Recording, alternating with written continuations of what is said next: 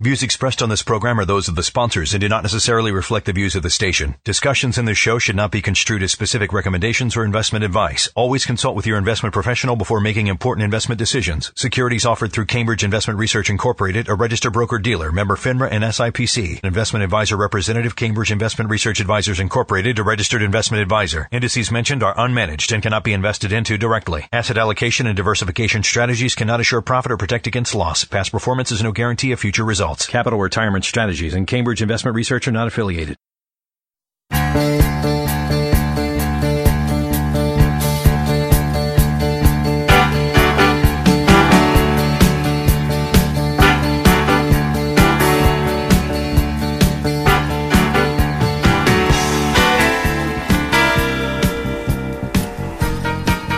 All right, welcome to Plan for Life Now.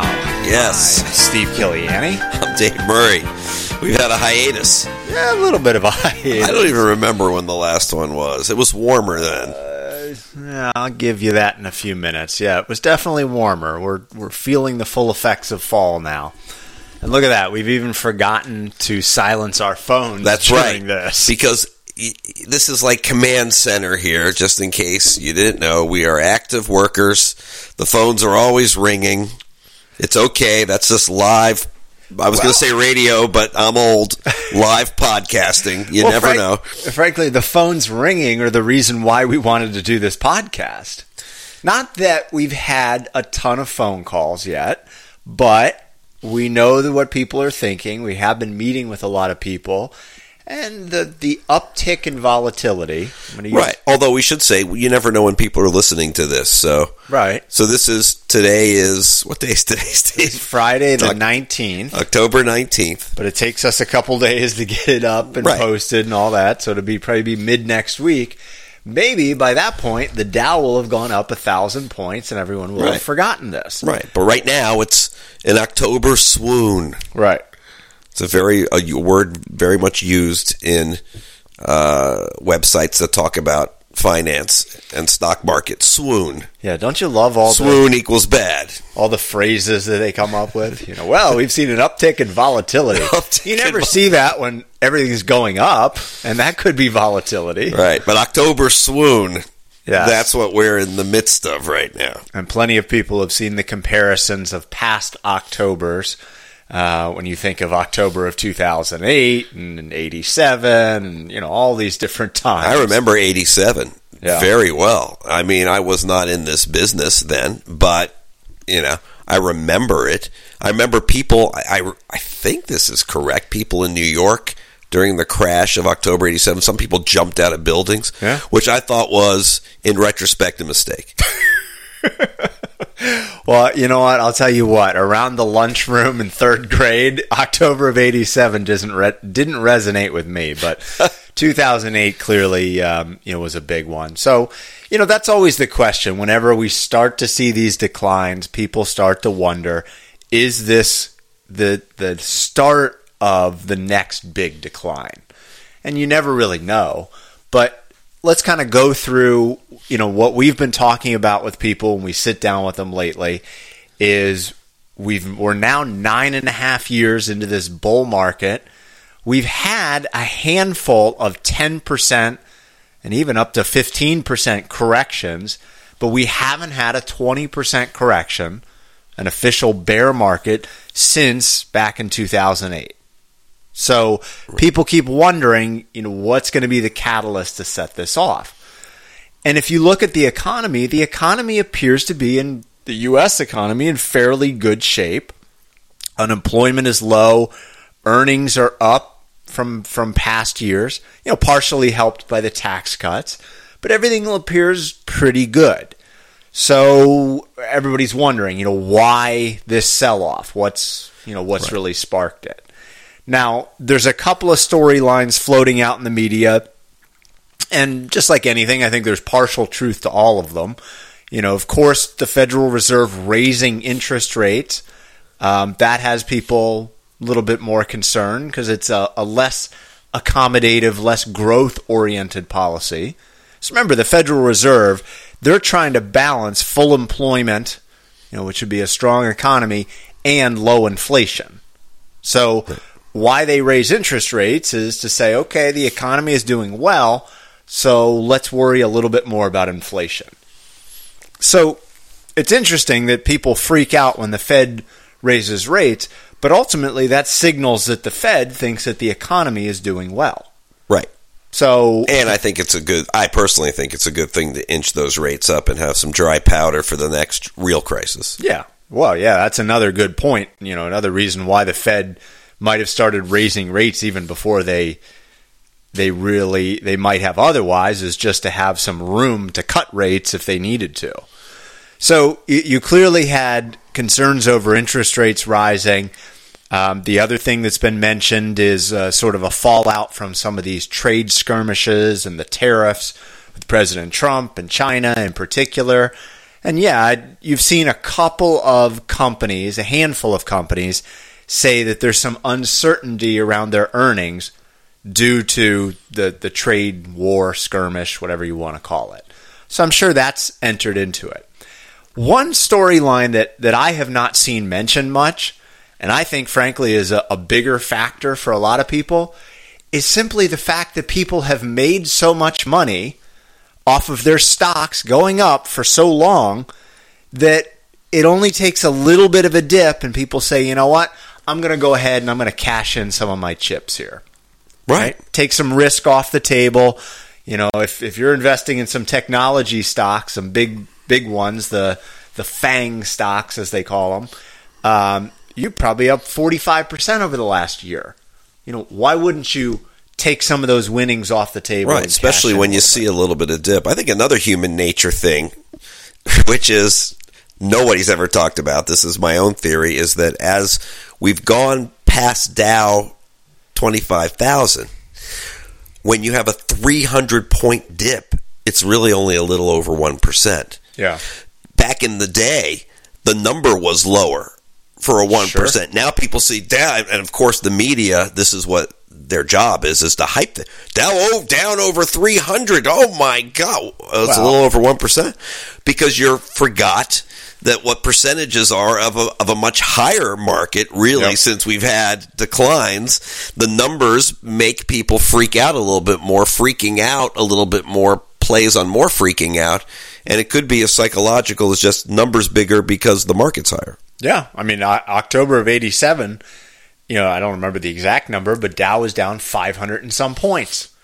Right? 500 and some points. That's a mild day nowadays. Right. And when you have a bad day, a real bad day. Right. This is one of the biggest Dow point drops ever. Yeah, because the Dow's higher than it ever was. Right. Yeah. So that's another freaky headlines. But freaky headlines lead to momentum sometimes going the other way, which lead to these corrections. No, I mean, regardless of all the brilliant people on Wall Street and trading, there's a definite herd mentality where you start to see some sort of dip and then people say, well, you know what, I'm just going to sell and get out before it really goes down.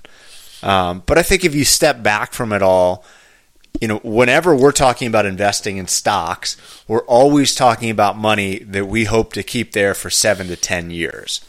So if you step back and you say, okay, yeah, things are a little crazy this week, they're up, they're down, they're wherever, but I feel pretty confident that in 7 to 10 years from now, it's going to be positive, well then, you really don't need to worry about this day-to-day noise. And I know that's easy to say, it's a little harder to do in practice, but I always feel like it helps if you mentally segment out your assets and say, okay, I'm just going to lock these stocks away. I can't touch them for a long time. And that shorter term money, that's going to be either my cash, my bonds, my whatever else that's not subject to these fluctuations. Right. And I would speak for our clients and probably a lot of financial advisors' clients who are, late 50s, 60s, 70s, and a lot of our portfolios are not 100% stock. With these clients, we have a lot of portfolios, and we certainly feel they're sophisticated portfolios where we have, let's say we have a 70% stock, 30% bonds. Mm-hmm. And we do our very best to really take advantage of rebalancing, which I've always told you, and I've said on this podcast before, worst word for something that I think is very important and crucial. Okay, it's down now. What do I do? You're freaking out. It's up now. What do I?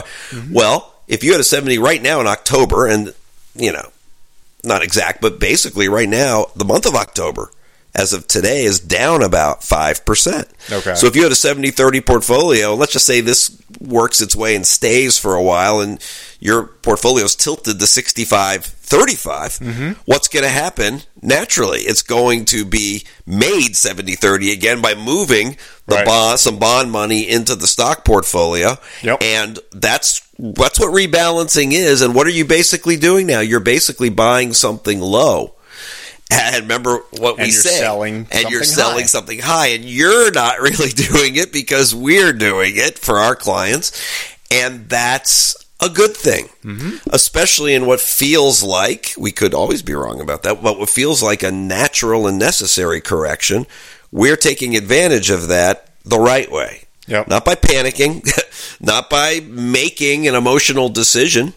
And sometimes those emotional decisions can be right, and sometimes they're wrong. But when you start doing those kinds of decisions, half A, as they say, then you basically are making mistakes. We don't want to get the explicit rating, Dave, on this. I don't think we're going to. I don't think we've ever said a bad word on this podcast or radio show. That's as close as we've come. 20 years. So, So I just look at a lot of this as a positive, even though it's currently a negative. And I think that's a good reminder.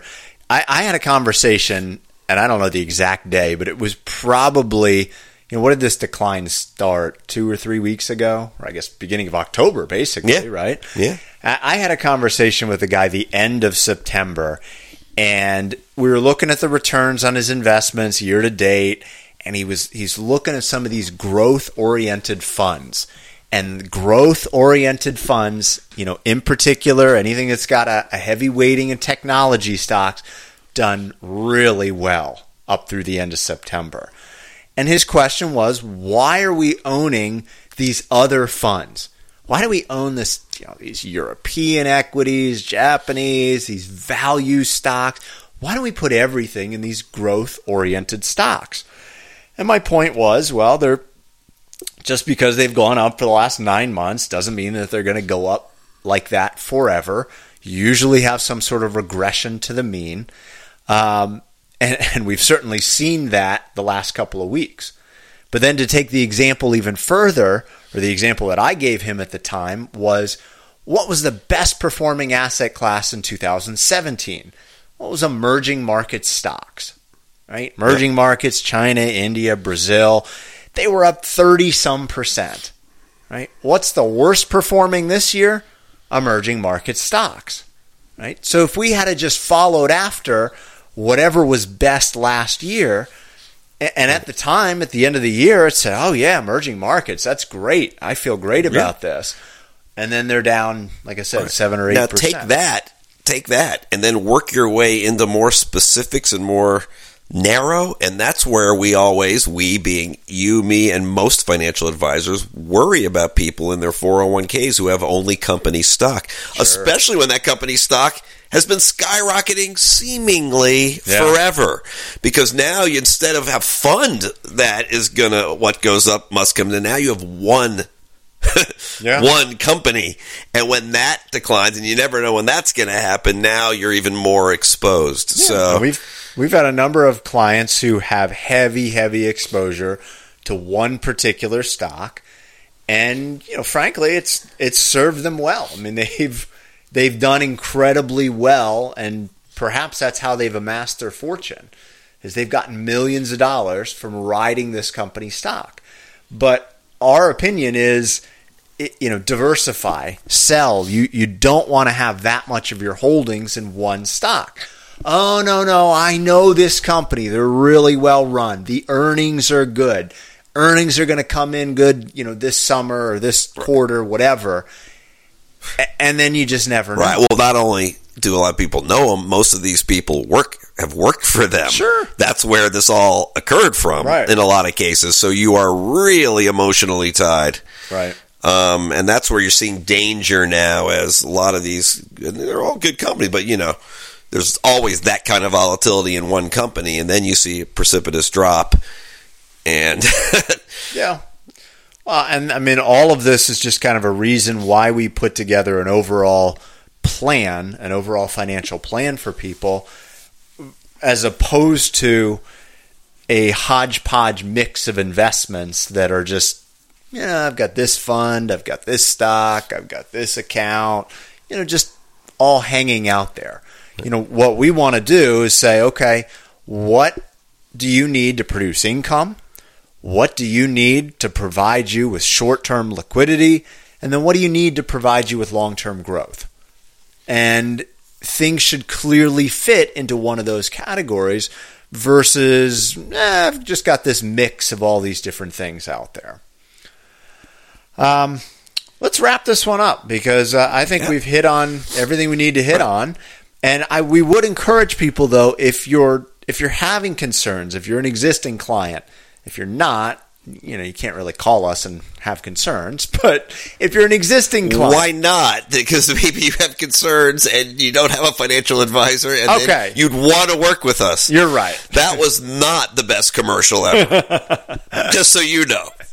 I'm just assuming that. All right. So if you have concerns, give us a call or email, whatever your preferred communication method, and let us kind of talk you through it. Because usually people have this sense that, I'm pretty sure that I'm okay. We've planned for this, but I don't remember exactly why. Yeah, in all seriousness, we do not want our clients worrying about anything without you might have personal problems that we can't help you, but worrying about money, things that we're dealing with, that we're supposed to have put a plan together, that's supposed to address times like these, don't want you holding that in. Please contact us. All right. Thanks for joining us. We'll talk to you soon.